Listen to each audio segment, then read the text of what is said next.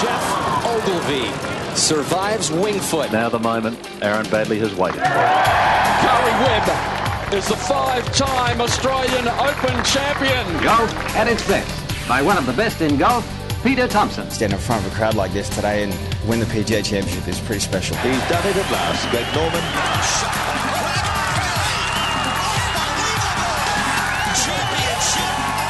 Matt Jones gets his name on the Stonehaven Cup. Lee's been to 11 under. Now we've got a new leader, kids. There it is! Adam Scott.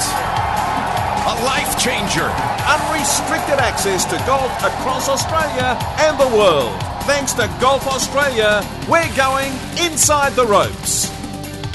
Welcome to Inside the Ropes for the very, very first time. Unrestricted access to golf in Australia and right around the world. Golf from the major tours is going to be covered right through to your backyard on a weekly basis with the people who love the game, talk about the game, write the game, and most importantly, play the game. Andy Maher is my name. I'm in the host seat every week alongside Mark Hayes, who is the media manager for Golf Australia. A fine, I was about to say single-figure handicapper in your own right, but last time I heard you probably slipped out beyond that, didn't you? Yeah, might just be teetering on the double figures at the moment, so we've less time in the studio, more on the course, I think, it's been called for. I did see you trying on social media through your, I don't know whether it was the Golf Australia website last week or not, but I did see you trying to hit a little flop shot in front of some of the nation's finest young players. That didn't go too well. Always smart for a guy with dodgy hands to grab a short, grab a short lob wedge and try and show off in front of the best amateurs in Australia. I think that's something that everyone should try once in their life, and I'm really apologetic to Zach Murray for nearly taking him out at the ankles. We might talk about Zach Murray a little bit later on. You should have left it to Joe Charlton, who is a very, very fine player. A very, very fine player.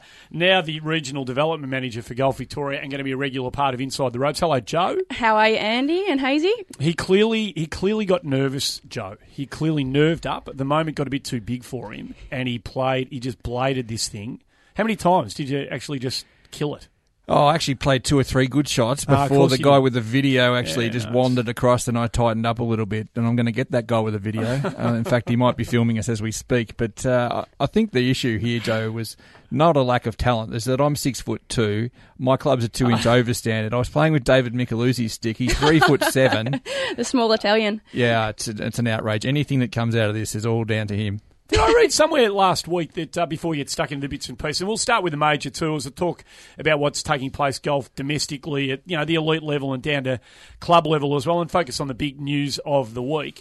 Did I see somewhere last week, and this is a question without notice to the pair of you, that some guy teed it up in a club comp, I think in New South Wales, using hickory shafted sticks and actually won the club comp? Did I read that story somewhere last week? I missed that, but it happened also down at Sorrento Golf Club during the week. It might have been Sorrento. Yeah. Mark Williamson, the head pro there, very excited. I saw him posting it all over Facebook the night before, and then a bit of video footage of the day as well. And I'll come back to you with a name later, but the guy did it at the Brisbane Golf Club in the monthly medal about a month ago now. Fantastic. He's won the US Open Hickory event and the Australian Open Hickory event previously, but now he's taken out all the guys with their razzle-dazzle technology and beaten them on a really legitimate course. It's, obviously with the Interstate Series was there last year. It's hosted big events before, so huge effort. I'll come back with a name later. So you talk to the golf nerds like Mike Clayton, who's going to be part of this podcast and radio show on the way through, and they will tell you that once you hit a hickory shafted club pure, if you can find the sweet spot, and that's a big challenge for most of us, nothing feels better in terms of hitting a golf. Has anyone tried it recently? It's as soft as, not recently, I was lucky enough to play out at Muirfield of all courses about 3 years ago with a good friend of Mike, John Huggan, and he had a persimmon driver. He said, we got on to about the 6th or 7th tee. He said, you've got to have a go. And I did, and it was the softest thing. Like, honestly, the modern technology can't even compare. I played hickory golf last year, Andy, for the first time. I could not hit it over a jam tin. I was a complete moron with it. Lent the sticks at the end of the round to Sue O back at one of her training visits back home to Melbourne, and she went out to about 75 metres. Had never felt a hickory stick in her life. Grabbed I'm not sure what it's called, the mashie or whatever it is. Yeah. Just grabbed it, nipped it and spun it back to about 3 feet from 75 yards first hit. So it's there if you've got the skills. If you've got the ability. We're about to catch up with a bloke who's still playing top-level professional golf in America, an Australian who...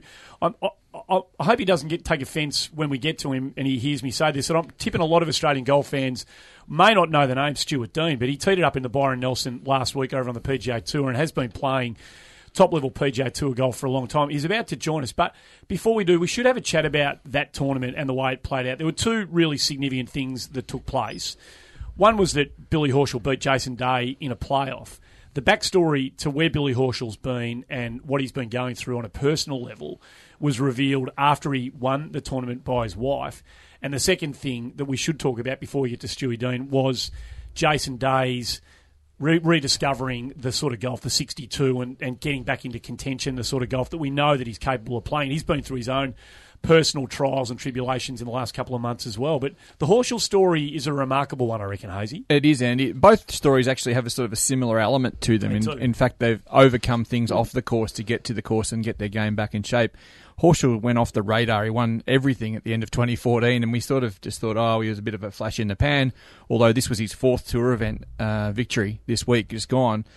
We hadn't seen anything of him for a while, and his wife comes out, unbeknownst to Billy Horschel, on the Monday afterwards and confesses to a severe case of alcoholism, and that she's made his life hell for the past two or 3 years. And suddenly, from a golfing perspective, everything falls into place. That's why he's not doing so well, and he's been looking after their daughter and doing all sorts of things that you don't realise until you sort of delve a little bit deeper. And obviously, with things rectified, she's been straight for a year now, I believe, dry. And, obviously things coming back together in his personal life, and it's manifested on the course. Yeah, I must say, I'll reiterate what you say, Hayesy, but what courage he has shown throughout that time. And that's what sport's all about, overcoming adversity. And so it's terrific. It wasn't the script that the Aussies would have liked to have written, with obviously Jason Day winning, but what a great champion. Amazing. Joe, watching the final round, they played alongside one another, and they seemed like, I don't know Billy Horschel. We all got excited about him winning the FedEx Cup when he finished with the two victories in the playoffs back in 2014, like you mentioned, Hayesy. He just seems like a cracking bloke. He and Day were, they were in great spirits. They were enjoying each other's great shots in the final round. They were getting up for one another when Day holes out over that bunker with that little flop shot. Horschel was the most excited guy on the golf course, more excited than Jason Day. So to know that when you get the backstory, and I know you tweeted about this week, and I'm sort of a bit keen to talk to you about that at some stage, about getting to know more about the human being behind the player. It lets us enjoy their successes more. It lets us live through their challenges more. It makes them more real. It lets us connect with them a whole lot more, which means golf and whatever sport you're talking about becomes more accessible for the fan, because you live the game through these people. So when Billy Horschel's wife comes out and says what she said so beautifully and honestly and courageously, like you said, I think that only makes us, well, next time Billy Horschel tees it up, I'm really keen to watch him play. And I suppose now, today, in the modern world, there's no better time than we've got so many mediums where they can reflect and portray who they are through Twitter or Instagram and the like, and we can see with the real being as opposed to what we criticise sometimes on a screen. Spot on. Yeah, hopefully we can come back and dig a bit deeper on that later. Yeah, we will. Just before we get to Stewie Deane, and hopefully he's got some patience. We should talk about Jason Day just really quickly. He's had his struggles. We know his mum has been getting some good news medically in the last couple of weeks. So the pressure on him is being lifted, and hopefully it's going to manifest itself in his performances. Yeah, well, he had a very severe back injury at the end of last year. It took him out of not only the Australian events at the end of the summer, but also the big money events. So I don't think there's any qualms there, that any axes that anyone should sort of hold over his head about that. But he obviously learned a lot sooner than the rest of us did about his mother's plight, and denning around Christmas was pretty much condemned to a not such a long life. Yep. So anything between now and the surgery, or then and the surgery, that's been a revelation for her. And she's come back to Brisbane. She's resting well. No need for chemotherapy or anything like that, radiation therapy, anything. So it's been a remarkable success, given she was actually given a terminal prognosis. I think Jason Day's, grown 3 inches in the last 2 or 3 weeks. Feels like that, doesn't it? Yeah. And, he didn't win, and that's fine. You don't win every playoff. That's just natural, the nature of golf. But I suspect strongly that he's got his eyes back on the prize. Mark Leishman performed strongly as well. Unfortunately, there was an Aussie who didn't get through to the weekend, but he teed up, shot 70 in the opening round and 77 in round 2, not to make the cut, of course, but he was out there, and he's been out there for a long time and flying well and truly under the radar. I talk about Stuart Deane, who you told me about this week, Hayesy, and I was embarrassed to suggest that, to admit that I hadn't heard much about him. He's been good enough to join us on the very first Inside the Ropes. Stuart, great to have you as part of the inaugural show, mate. Well, much appreciated having you having me on the show. Well, we're interested in your story. I mean, there's, the front liners. You probably heard us talk a little bit about, Jason Day, and you know how Australia has been living through, Adam Scott and, Mark Leishman and others in the current generation. You've been playing alongside these guys almost anonymously from a domestic perspective back here. Tell us just a little bit about your backstory. Yeah, I was born and raised in Brisbane. Lived over there in Australia until about 1997. I turned pro pretty close to right out of high school. Played in the state junior team for Queensland and a few things like that. And then I played through Asia. Had my status over there in Australia. Played in Canada full time as a member. And then I married a Texan and moved here in 1997. And played some mini tours and those types of things over here until about 2001. And we were having difficulties having a baby, so I quit playing for a while. And I worked at Shady Oaks Country Club, where Mr. Hogan was a member. I worked at Royal Oaks Country Club, where Randy Smith is the head. Well, was the head pro, is now the full-time teaching pro. He was Justin Leonard's teacher.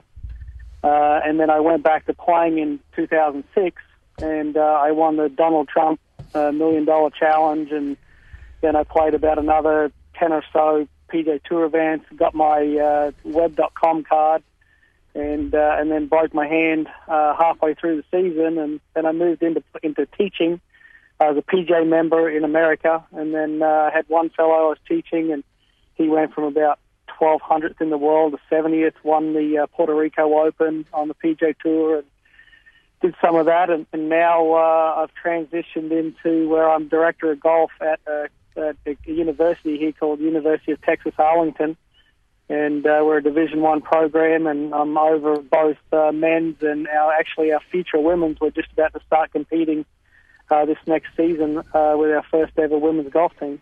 I'm going to let you take a breath there, Stuart. That's awesome. An amazing story. I was wanting to ask you about going back. Clearly, you're still best mates with him, but Donald Trump there, I understand that was a 9-hole shootout that you ultimately won in the Caribbean there, $1 million 9-hole shootout with Donald Trump handing out the check, and you got one of those dirty big, simulation checks, and it sort of helped bankroll you a bit through all the tribulations of becoming a professional golfer.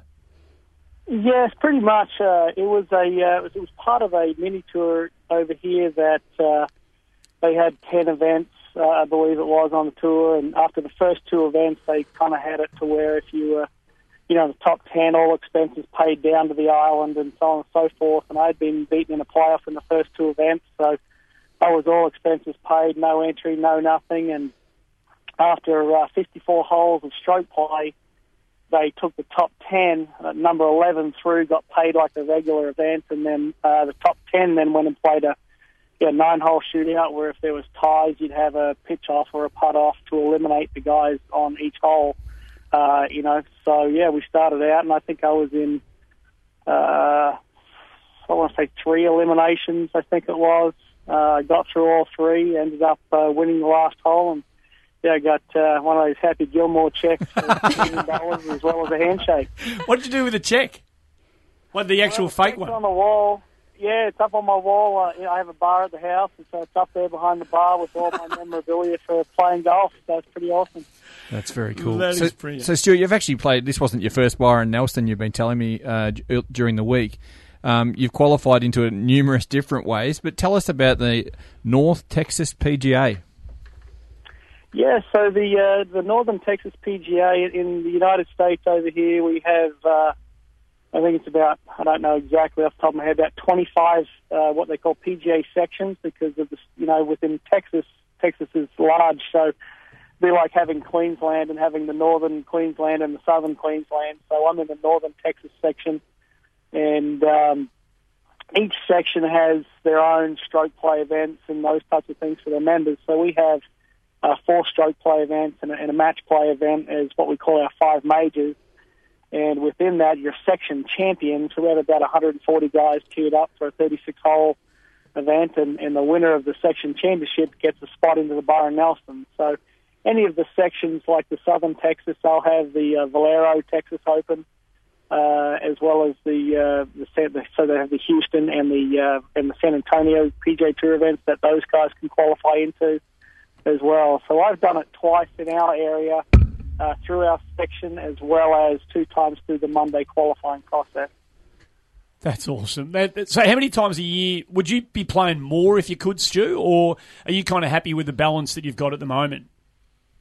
No, for me it's about perfect right now. I play, depending on how I play, but I'll play approximately, 8 to 9 times, of anything that's substantial. We have our 5 tournaments within our Northern Texas PGA, as well as our Texas State Open, which is no different to maybe like a Queensland Open or something like that.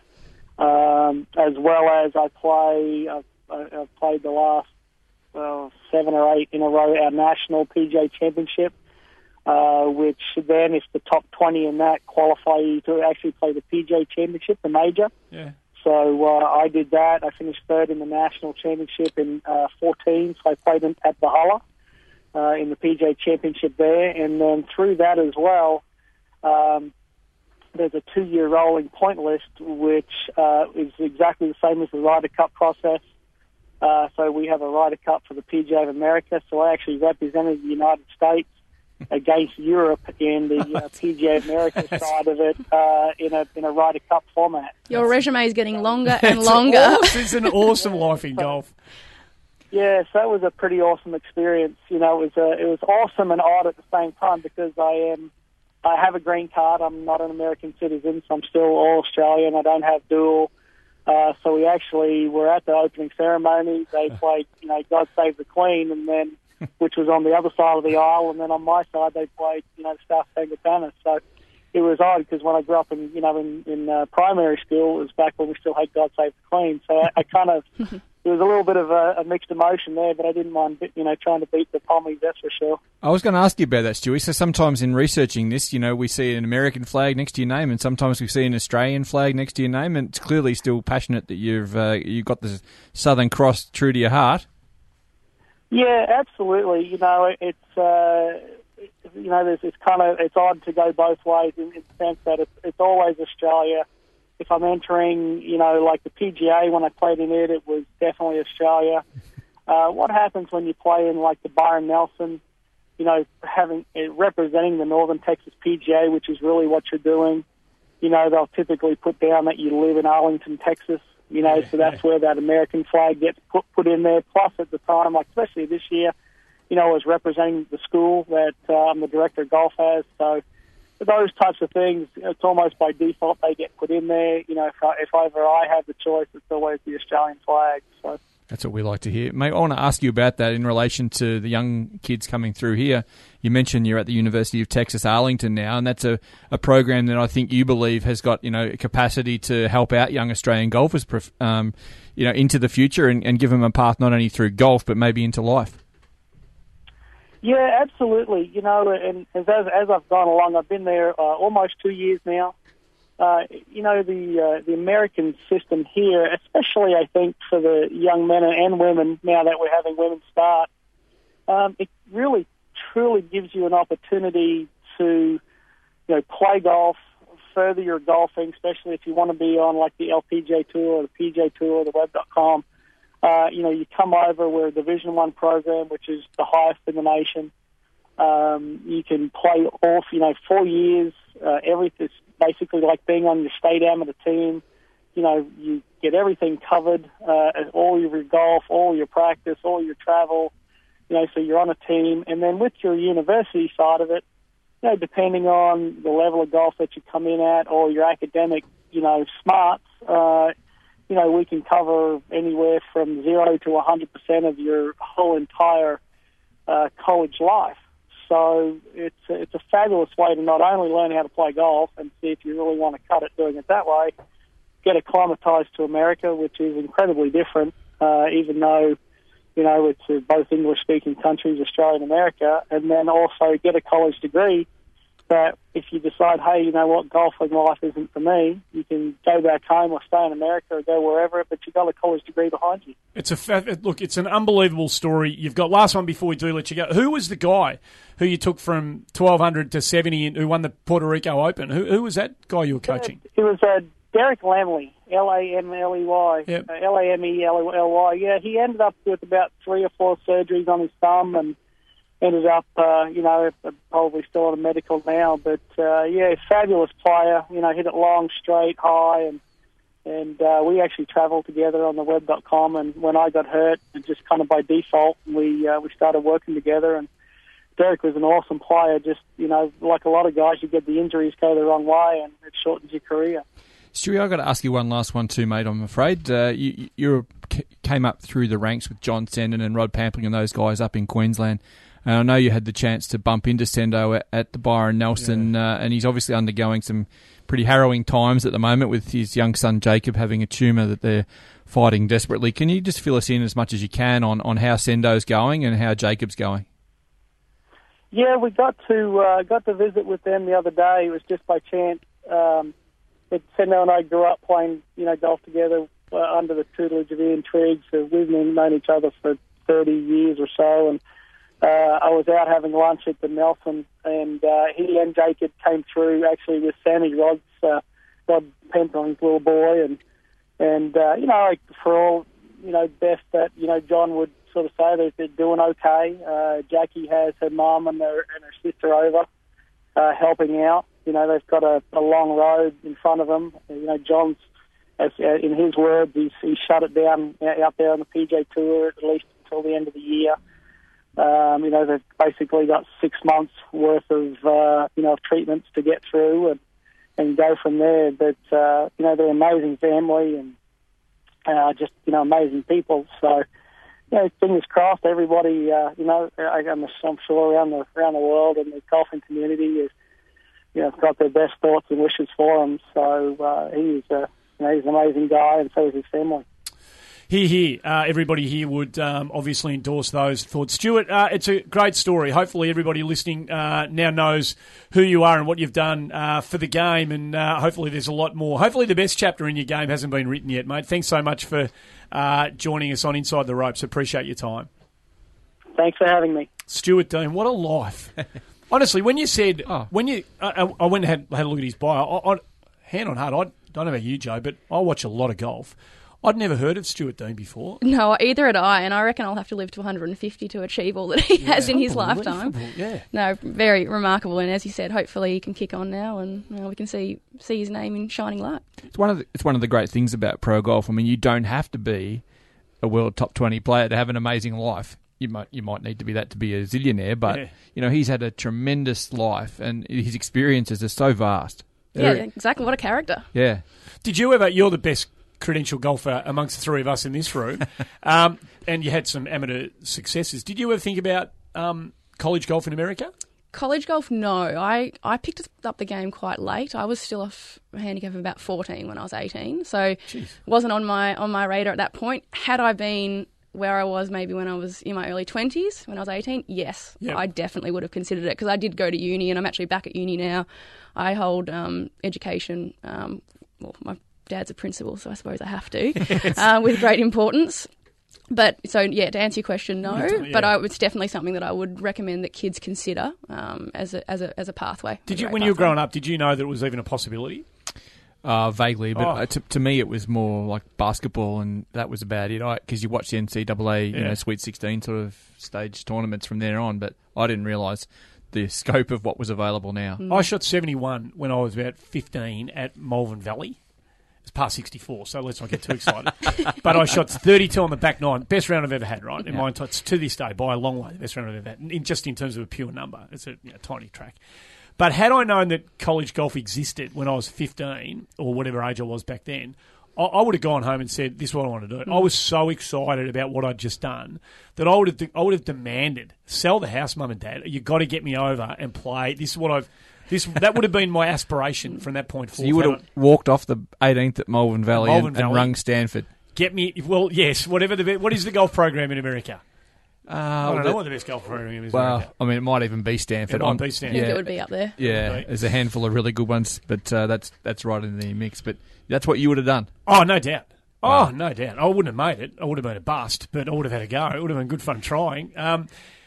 Let's get back to Australians on the big tours around the world. And listening to Stuart Deane, I was thinking that Alvaro Quiros could have been, in a roundabout way, a Stuart Deane kind of clone had what happened to him on the weekend not happened. He has had, in terms of a guy losing his game, he has had one of the great falls from grace you could ever possibly imagine. Now, I don't know the backstory. He apparently just lost all aspects of his game. He forgot how to swing and he had no short game. And he plunged. He had, in 2011, I made some notes when I knew we were going to be talking about this. He finished 2011 22nd in the world.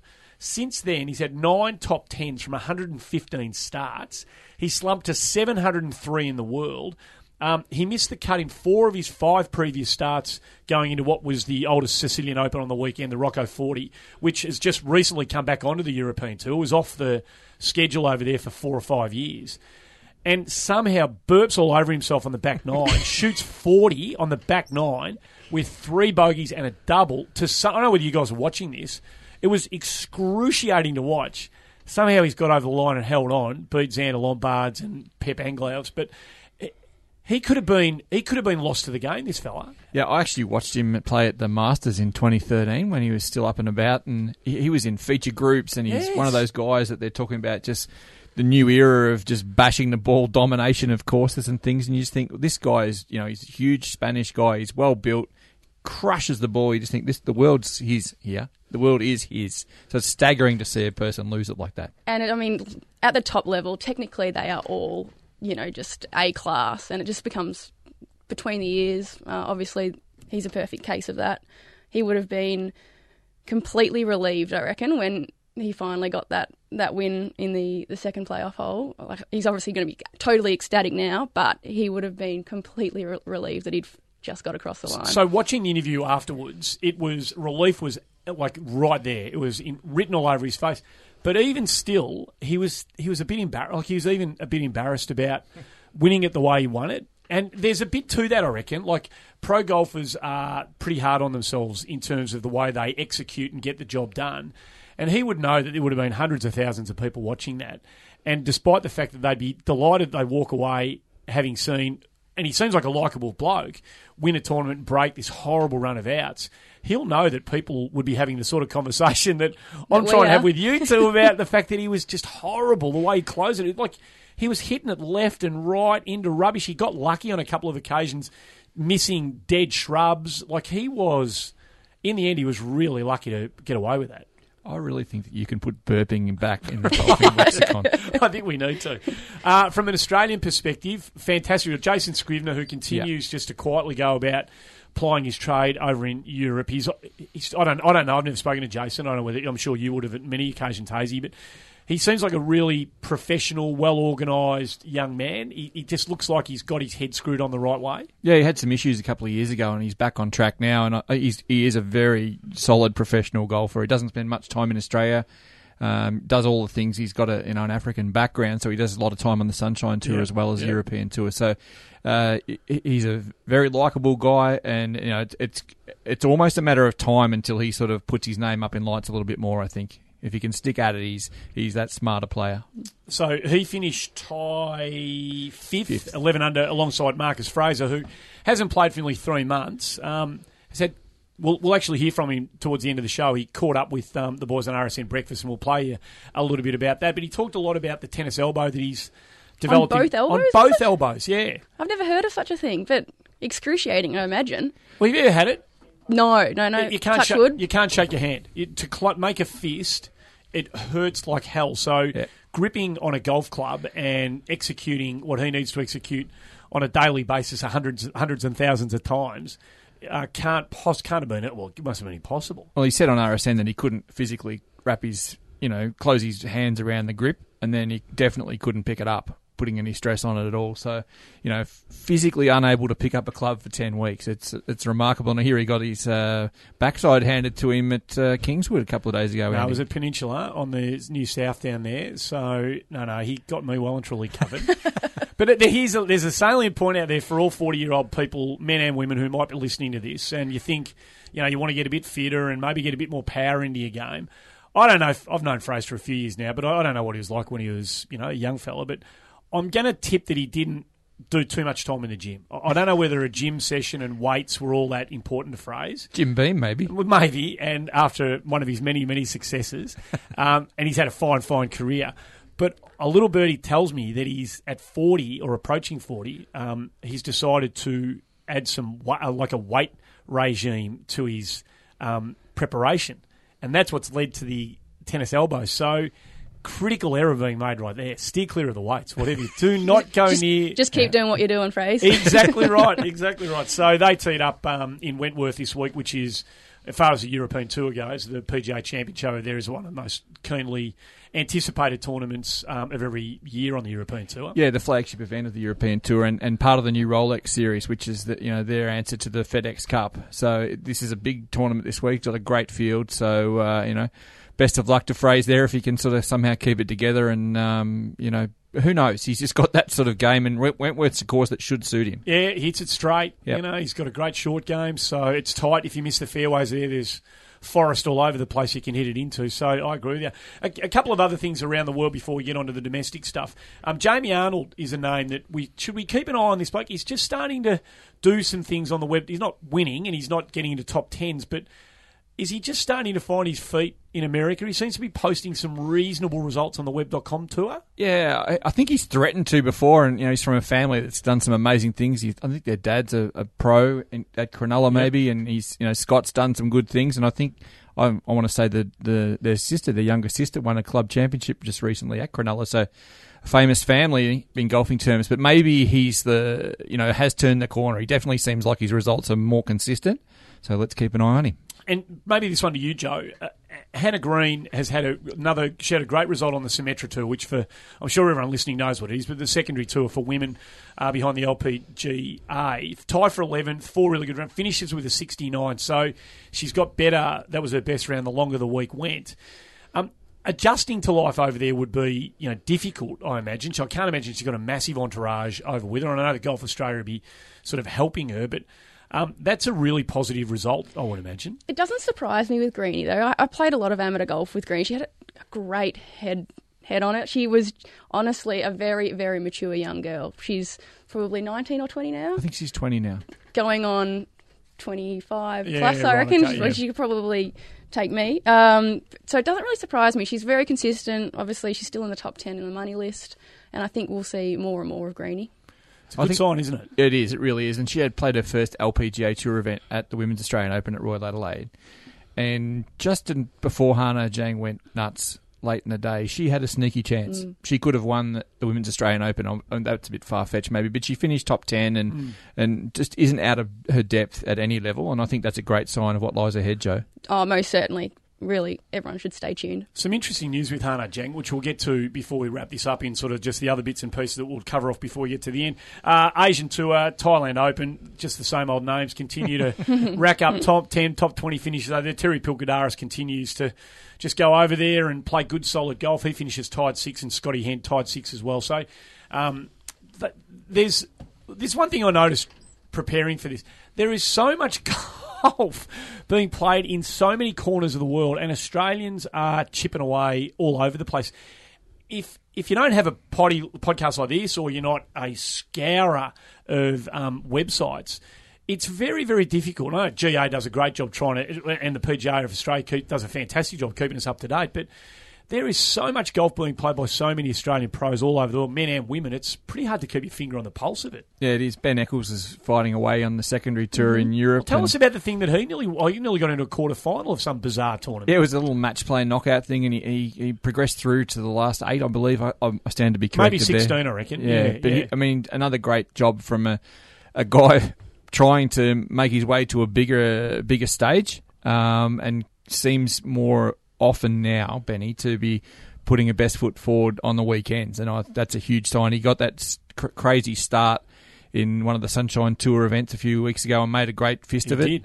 So I think his time's going to come too. And, talking about going around the world, there were the guys in Japan who did a great job, and not only more prominent names such as Brad Kennedy, who's forged his way back up into the top 130 or so in the world just through great consistent results in Japan, but Todd Sinnott and Kurt Barnes and all these guys continue to, well, Todd's hopefully on his way up and Kurt's still making a buck over there. Yeah. So, yeah, you're right, just everywhere. Matty Griffin, the Mizuno Open, that's still considered one of the Japanese kind of majors, I imagine. That's on this week. That's one of their sort of stellar tournaments on their tour up there.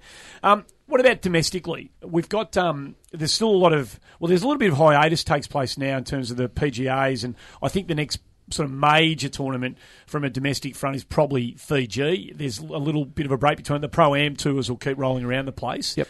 And if they come to your neck of the woods, you should go and have a look. There's a lot of good, like Ash Hall's teeing it up, so shooting 66 and tying in one of the Pro-Ams I read the result of during the week. So a lot of good players playing in a lot of these Pro-Am tournaments around the place, just keeping their game in check and trying to earn a buck. Yeah, too right. We saw Jimmy win on the weekend with scores of 70, 68, 70 and 68 in 42-kilometre wins, I believe, on the last day.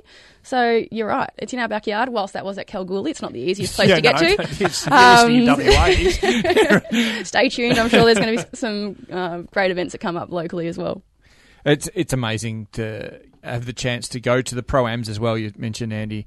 The guys are so willing, and the girls when they're out and about there too, to share their game and give you a couple of tips. It's amazing when they're playing for their livelihood, these people, to how generous they are with their spirit and their advice. It's great. They've got a passion for golf. And Dimi Papadatos, you brought up, Joe, he's a great one there. He's another guy who sort of fell off the radar after a big win 2 or 3 years ago in New Zealand.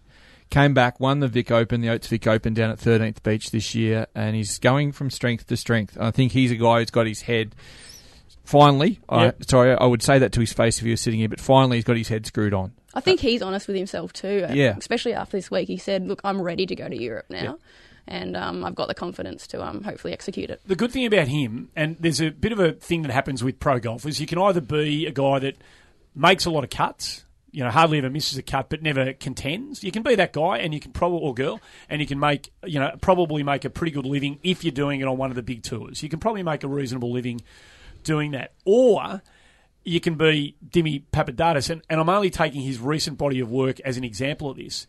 He either blows it left and right and doesn't make the cut, or he wins. And that, I don't know which sort of career you'd rather have, but if his last 6 tournaments starts anything to go by, 1, miscut, tied 6, tied 62, 1. So when he gets in the frame, he sticks his nose right in the frame. And that is, from a professional golfer's perspective, that shows a couple of things. Either you've got enormous talent, which I think everyone who's seen him play knows he's got. But the other thing it shows is that he doesn't mind when it's really hot. Like when it's the pressure's right on and you are contending, and he's going to hopefully contend in bigger tournaments, the ones that we're talking about here. But he doesn't shy away from that, which I think is a really important asset for a professional, well, any golfer really, but particularly if you're trying to make a living out of it, it's a really important asset to have. He knows it's his strength, and as you're saying, it is a very important strength to have, to be able to go low, to either put yourself back into contention or lead the pack as he does well. Further to that, there's a generation of these guys and girls coming through here, Andy. It really is. We mentioned Hannah. She's a great closer. We've seen what Minjee and Sue have done over the past few years. But there's guys coming through now. Jared Felton finished in the top 10 in Kalgoorlie as well. He is just a winner. He's not going to contend every week. He'll be the first to tell you. But he's a winner. He'll stick his nose out in the photo finish and get the job done. And that's what we want. That's absolutely what we want. If one of these guys can get in contention in a major somewhere and stick their nose out at the right time, they're set for life. Well, that's it, isn't it? Yep. That's the thing. We're going to speak to a guy who had a fantastic local story, Marty Carmichael, and I know you did the piece on him for Golf Australia. We'll get him on the line in a moment. But before we finish kind of wrapping up what's happened during the week, Kingsmill, which is, terrific tournament on the LPGA Tour, Lexi Thompson blows him out of the water. When she's on, she's very, very hard to beat. She is, obviously a really athletic player who's got, all parts of her game covered when she's hot.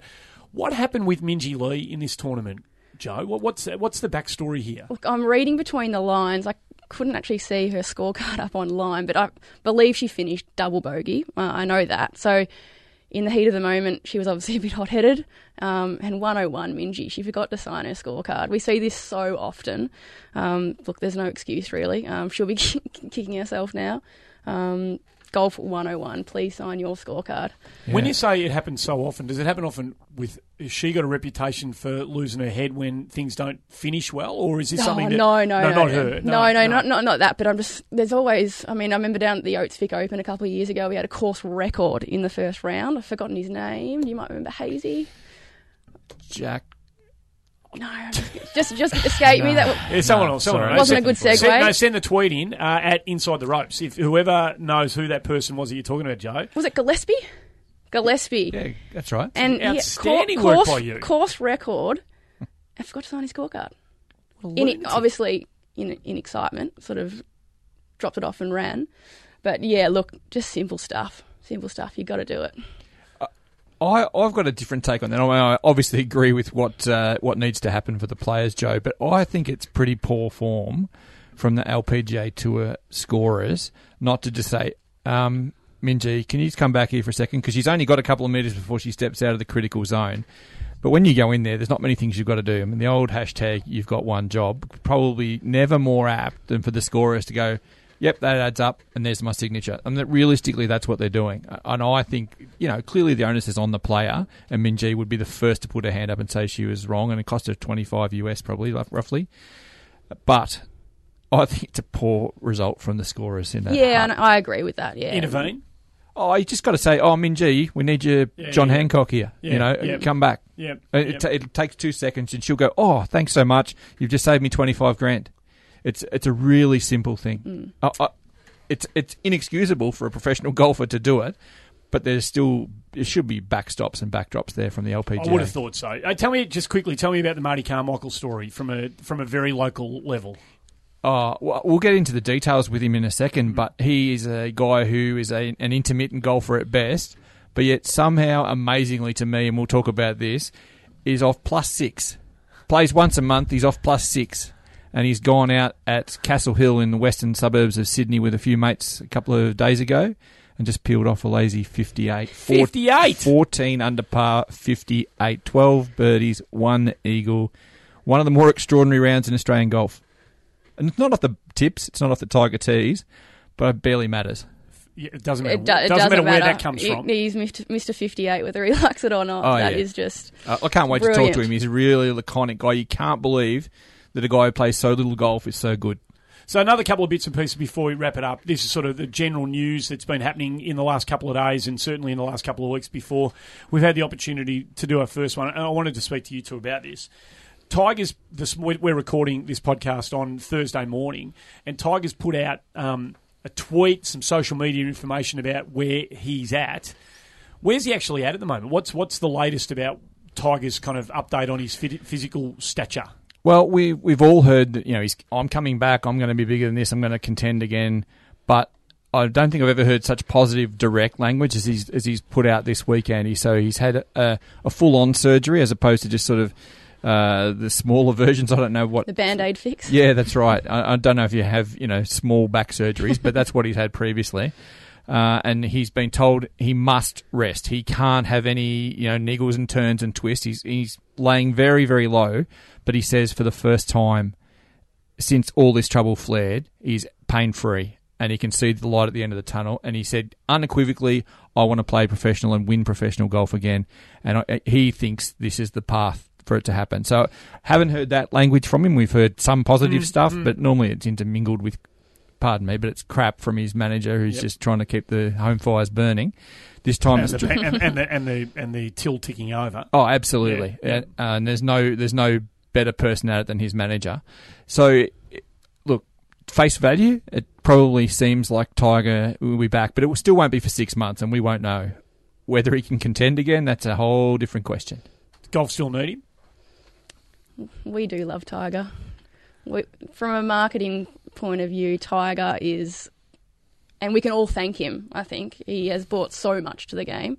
It would be great to see him back at the top of top of the tree, no doubt. You and I have spoken about this in other forums for a long time now, Hayesy. Yeah. Both on and off the record. Are you still of the view that he's done? He's cooked? Yeah. The fork's been put in him and there's no whacking the air back in the balloon? Correct.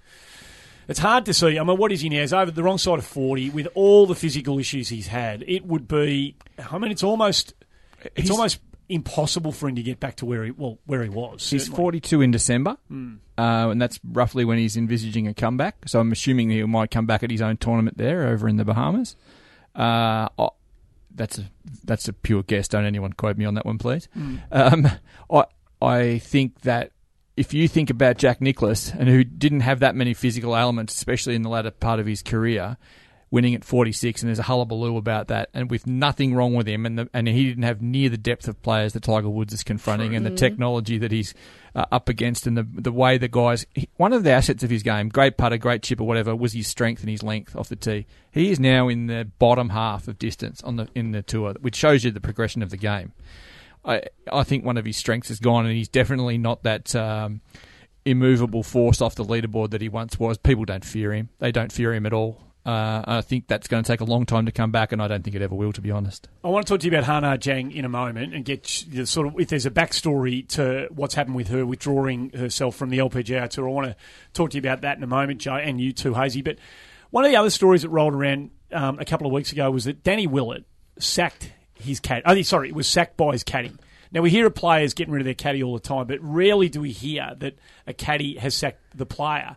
In this case, it's even more extraordinary because the caddy was a lifelong friend of Danny Willett. They grew up together. He was on the bag at Augusta. He's been on his bag the whole way through.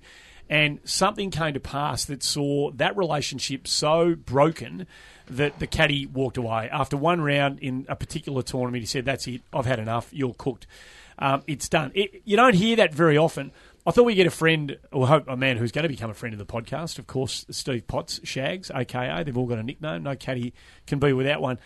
Who's been on the bag of plenty of players to give us maybe a read on how this can actually happen. And Stephen Potts joins us on the show. Pottsy, how are you, mate? Good morning. How are you guys? Good, mate. Thanks for joining us in Inside the Ropes. How does this happen? How bad must the player be treating a caddy when you're making the sort of bread that Willett's making? For the caddy to drop the bag after one round of a tournament and quit? Well, I think it mainly comes down to, you're obviously being paid great money, so that keeps you around longer than probably what you expected anyway. I think mainly because, in his case, you've got to think that, you said they're lifelong friends. Well, maybe it's just starting to have a lot to do with their friendship, and he thought, well, I'd rather have him as a friend than a boss and being treated terribly. So how difficult is it to keep that relationship going? I mean, you look at, I don't know, we always talk about sort of Bones and Phil when it comes to, long relationships that don't seem to have been stressed to breaking point. Is that a difficult relationship? If you do happen to become mates with the bloke, is that a difficult relationship to manage, being employed by the bloke, travelling with him as often as these fellas do, and still maintaining that kind of professional relationship? Yeah, I think the Bones and Phil things are a bit different because I think they don't have a lot to do with each other away from the golf course, but they're obviously good friends, so that makes it a bit easier. But I think the Willett and his caddy, I think it would probably be because on their weekends when they're back in England and having a week off, they probably still catch up, so it probably starts getting a little bit too hard all round. I obviously lived with Peter O'Malley and caddied for him on and off for 10 years, and it was great. Well, I used to just get away from him for a week when I had a week off and stuff because it does start to take its toll on the relationship on and off the court. When you're in the grind of a tournament and a player thinks you've given him a bad yardage, and I don't know whether you can remember a time when this happened with you, but it seems to be that was... Hey? I've never given one of them. But it seems to be that was the final straw that broke the camel's back on this one, that Willett claims that the caddy gave him a bad read, a bad number. When you're in the heat, how stressful can getting through that moment be? Yeah, look, I mean, obviously giving a bad number is obviously the worst thing you can do in your job. It's worse than giving a bad club because obviously that leads to having a bad club anyway. But look, look, it's pretty under the pump. It's pretty hard, and maybe he's done this, and there's a few caddies that do it. Maybe he's done this a few times, and because of the relationship of them being mates, he's probably let it go a few more times than probably what he should have. Maybe he's decided now it was time to have a go at him about something a bit more, and maybe the caddy couldn't really handle it. But look, Hayesy knows, once you're out there under the heap, they won a Masters together, which is pretty impressive. So he obviously knows what he's doing. But also some caddies that come out now that caddy for their mates, and they've never done it before. They get away with it for a fair while until the player realises that what he probably doesn't really know what he's doing. But I gave him a chance because he's a friend. So. Shags, I'm really interested. You're not one to pull any punches at all. Never, I'm really interested in your thoughts on Danny Willett specifically, like as a golfer. Has he run his race after one win? Yeah, look, I don't, but just he wasn't really out there when I was in Europe, so I don't really know the guy at all. But the Australian caddies I've spoken to, he's not the most well-liked guy on tour with the caddies anyway. So. Maybe that's just maybe he's just got one of those personalities which he's into himself a little bit more than what people want him to be. Have you ever sacked a player? Yeah, I have. I've sacked Peter O'Malley twice. It's taken me back. No, if you could, it was all in good gesture. It wasn't because I didn't like him. I wanted to try something different, and obviously went and worked for a couple of different guys. But look, he took it great. But players don't take it well. That's the problem. That we're expected to take it pretty well when we get sacked. Exactly. So, that's just part of the game, and that's never going to change. So in saying that about Danny Willett there, Steve, do you believe that it is perhaps a dip in form that has led to this, that he doesn't want to take ownership and to sort of pass that on to his caddy? It's a pretty easy way out. Well, it is an easy choice if you're not playing well. But I think he's had a few injuries not long after the Masters. What's that? That's 2 years ago now. So he's had a few injuries coming along as well. But look, we all know you're the first person that goes. Normally it's the coach or the caddy, and then the wife's normally the third one. But look, that's just part of the job. I mean, we've all been fired once or twice, but that's just that's just the way it goes, I suppose. But yeah, maybe he's used that as an excuse for not playing well. And last one before we do let you go, when should Collingwood re-sign Nathan Buckley and give him another 3 or 4 year contract? Yeah, look, I'm not going on that one. Right. Hey, mate, thanks for joining us. Hopefully we'll be able to catch up with you on the podcast on the way through. Yeah, anytime, mate. Good on you. Stephen Potts, it's a bizarre situation, isn't it? And I reckon you're right, Joe. I reckon they are scapegoated, these blokes. I mean, they do all the hard work and they get scapegoated time and time again. Man, I know so many golfers that do not take ownership for, their own asset, which is just them, basically. Yeah. Hey, we're talking about Marty. Go on. No, I could talk ad nauseum about some of the things I've heard with Rob Allenby and his caddies and I don't think we've got enough time even on a podcast. We'll dedicate one whole podcast to that. Yeah, and the way that they get treated for some things that the players are clearly responsible for sometimes is outrageous.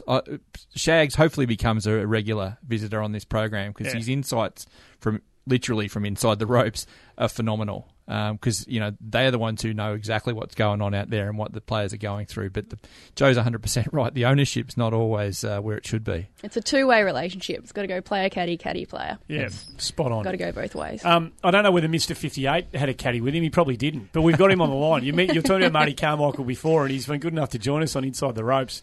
Mate, thanks for being part of the first show. And what a note to start it off on. 58. Yes, it was a good day. Good morning, boys and girls. Good morning. You're making it sound awfully easy. Yeah, good day.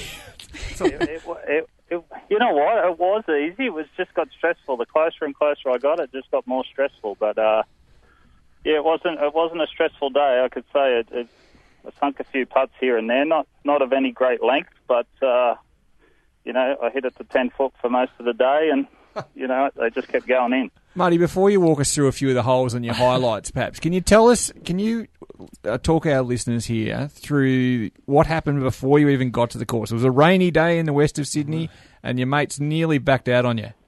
One did pull out, and the other guy doesn't play at all if there's a cloud in the sky.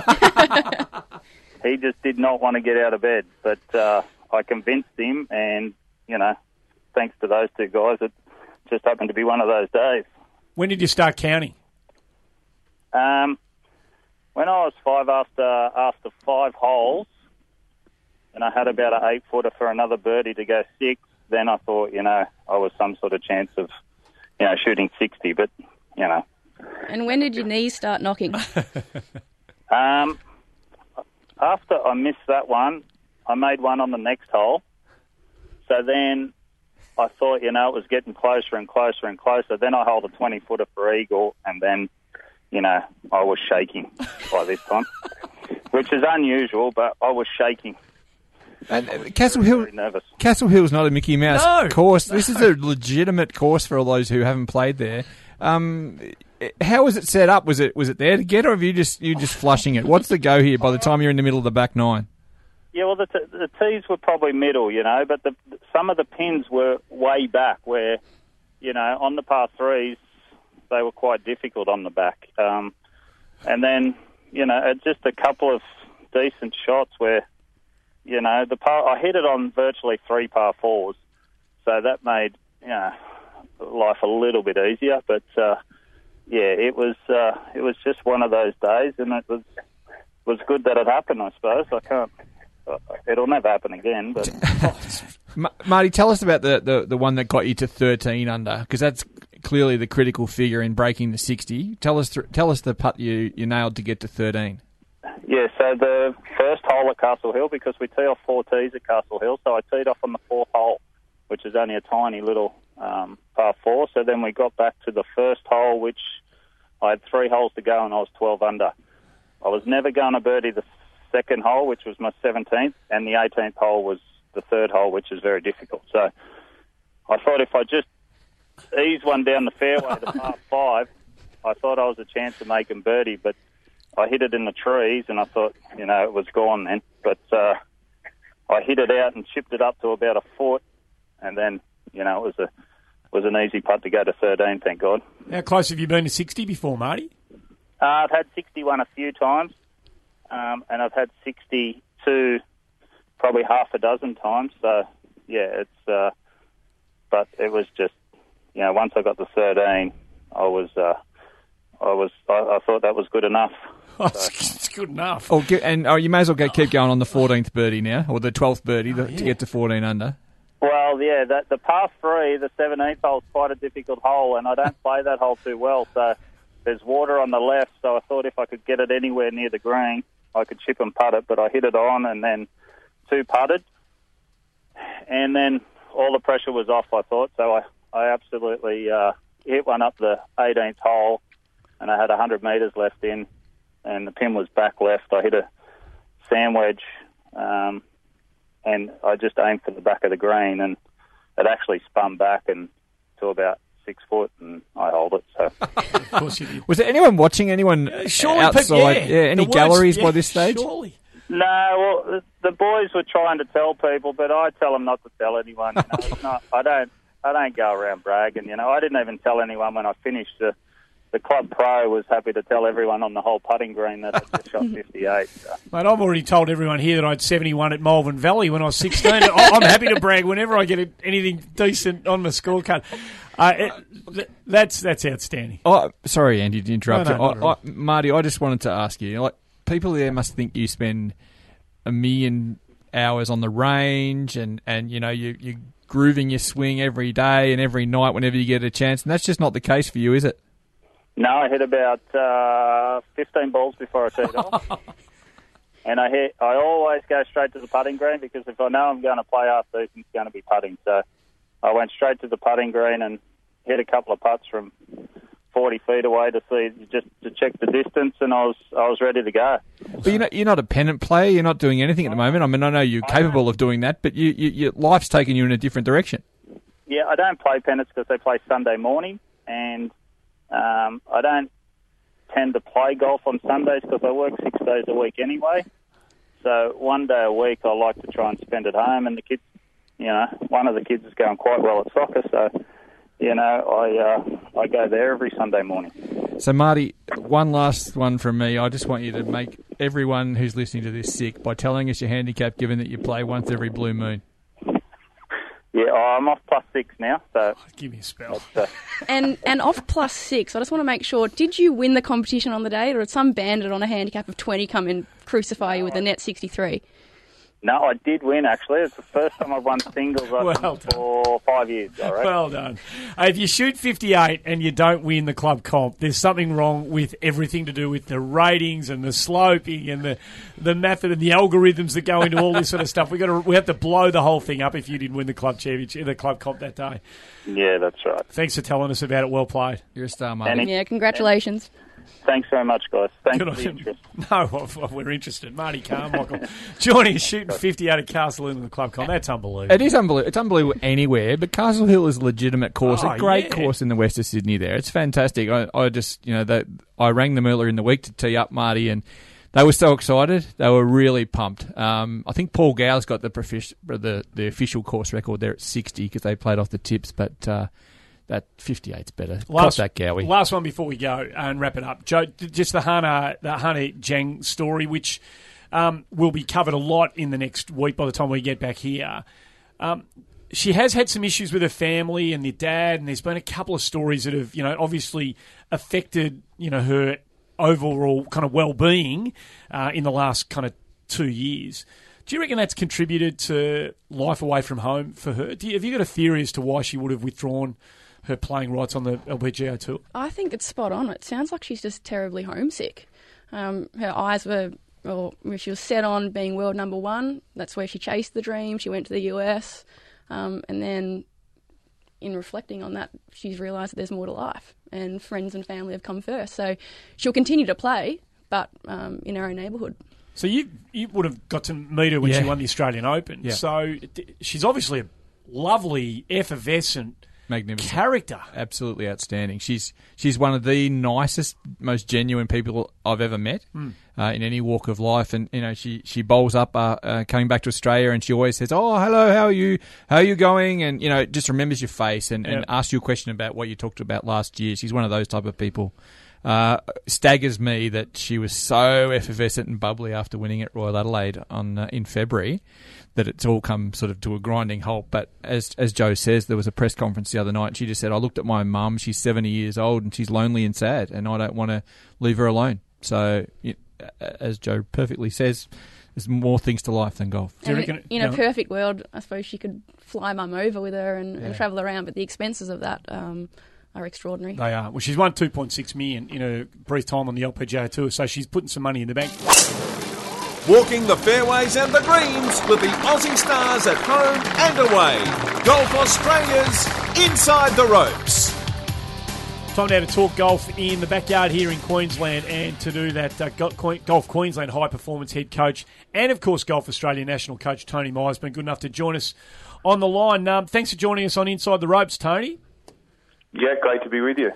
You got a couple of Academy of Sport kids from your neck of the woods who are heading overseas. Let's talk about them individually and the programs and that they've got set out for them as they venture to kind of far and wide places. Becky Kay, tell us what she's got in front of her.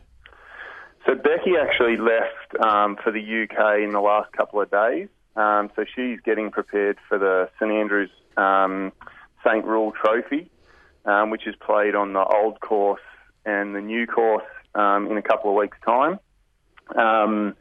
She'll then head down to the Berkshire, which is not far from London, and compete in the Asta Salva.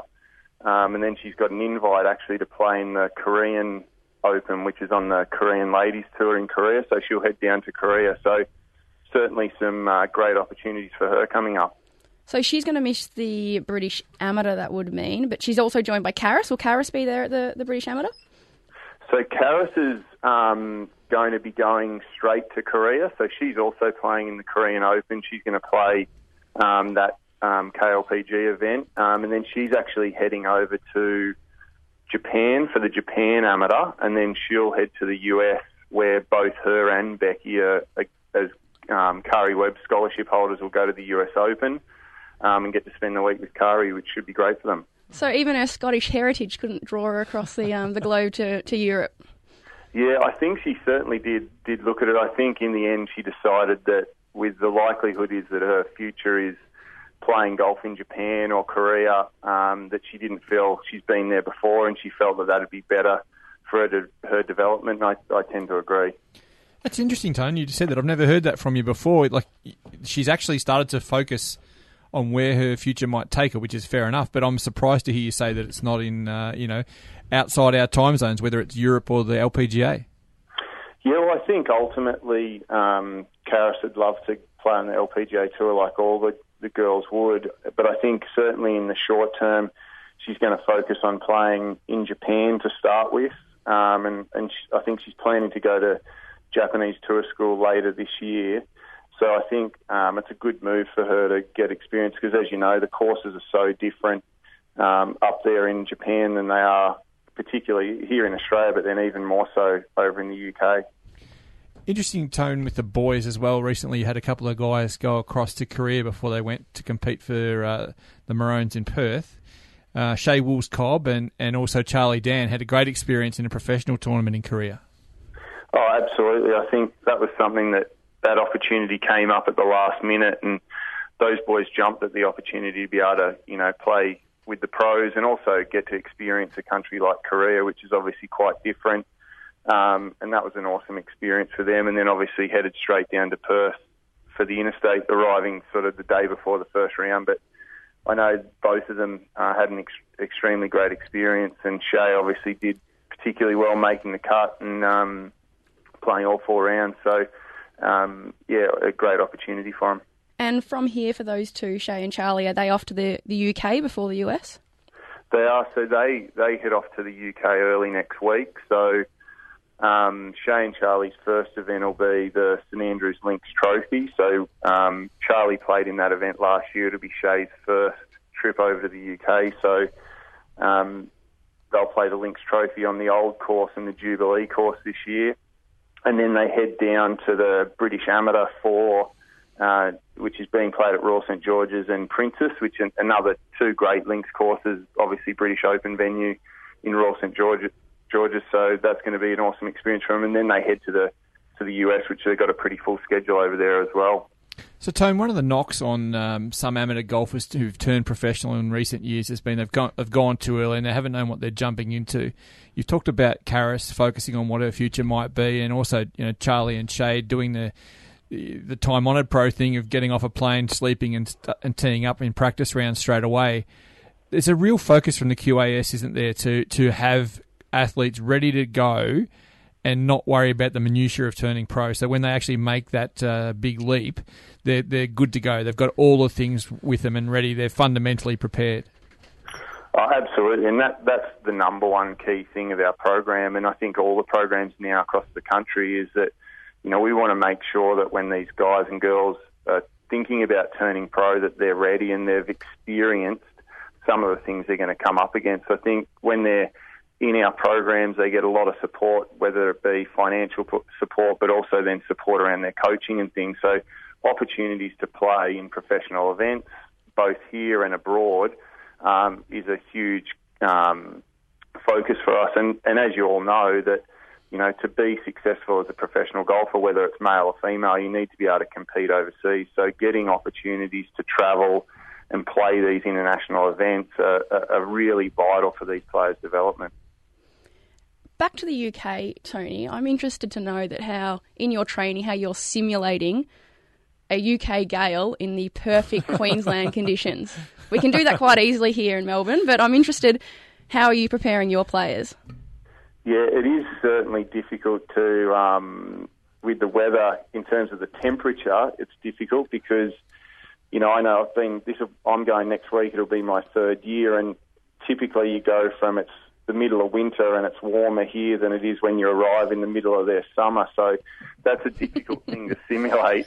But certainly we can still, even without wind, we have them practicing a lot of the wind shots that they're going to come up against, and certainly a lot of the more running shots around the greens and those sort of things. And that's a vital thing. I was only talking to some of the players the other day in regards to how they prepare as well before a round. So it's so vital that, you can get over there and with a lot of those links courses going out and back, you can play the whole front 9 downwind, but the driving range might be into the wind. So those things that we talk to them about before they go, so they're somewhat prepared. I think definitely the ones that have been before are at an advantage, but that's one of the great reasons for going over there, to experience that and learn how to play those shots.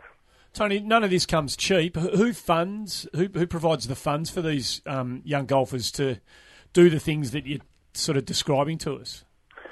So the athletes that we're talking about are part of a QAS program, so they do receive some travel funding for these trips, certainly not all of it. So, some of them are relying on their parents or their golf clubs that help them out, but certainly it's not an inexpensive exercise for them to do. And, with the girls, I'm heading over with the girls, so we coordinate a bit of a trip for them, which makes it a little bit cheaper for them. But, yeah, there's probably about at least sort of 50% of it's funded by the Queensland Academy of Sport through the funding we get through the government, and then the rest of it's sort of up to the individual players. And how big, you mentioned Kari Webb giving her time and, experience to the young girls that she'll, provide information to. How big and how valuable is it to have, she obviously, bleeds Queensland. You don't only have to listen to her talk about rugby league or, the state to know that. How valuable for those young players is having access to her? Oh, absolutely. It's, she's arguably the greatest player, male or female, that we've produced out of this country. So for those girls, Karis and Becky, to be able to spend the week with her in one of the biggest tournaments in the world, in being the US Open, is, a priceless opportunity. It's just up for those girls to make sure that, they get the most out of that week. And I know a lot of the girls like Stacey Keating and other girls that have had that scholarship in the past still have a close relationship with Kari. And so to be able to have that and be able to learn from her and her experiences over many years playing is certainly something money can't buy. Tone, you've mentioned Becky and Karis a couple of times here. They were obviously away playing the Queen Circuit Cup when the Interstate Series was on, and you're talking about getting a chance to take your opportunities. That opened up a couple of spots for your younger girls to come through that they may not otherwise have had. They did really well. Obviously, Janae Goodwin and Dee Russell fired up pretty well at the top of the order for Queensland, but underneath that, Isabel Taylor, Lisa Edgar and Darcy Habgood all did really well. Izzy in particular has been rewarded with Australian selection to play in the World Junior Teams Championship. Can you just talk us through a bit about Izzy and maybe the other girls as well? Yeah, look, certainly that was a great opportunity for those girls to get that, and they did extremely well, like you said. I thought the performances of that, for such a young team, we had 4 of the players, Sarah Wilson included, that was part of the junior team that backed up, so that was an awesome opportunity for them. Isabel Taylor's, improved a heap in the last 12 months. I think she's really started to focus a lot more on her golf, and she's seeing the benefits of that. She's improved significantly. She was one of our development players last year in the junior team, and then sort of pretty well led the team this year. And then the other girls, Lisa and Darcy, both had played in the junior team for 2 years, so that opportunity to be able to step up and play with the bigger girls was a great opportunity, and same for Sarah. I think we're fortunate with Janae and Dee as well. They're such great role models and leaders for them to learn from as well. So that was a great opportunity for them. Hey, Tony, a lot going on. We hope, we obviously wish those, the 4 or 5 that you spoke to about us, we wish them all the very best, and we can't wait to see the long line of outstanding players continue to make their way out of the Queensland system. Thanks for joining us on the first Inside the Ropes, mate. Hopefully it won't be the last time we speak to you. Very good, cheers.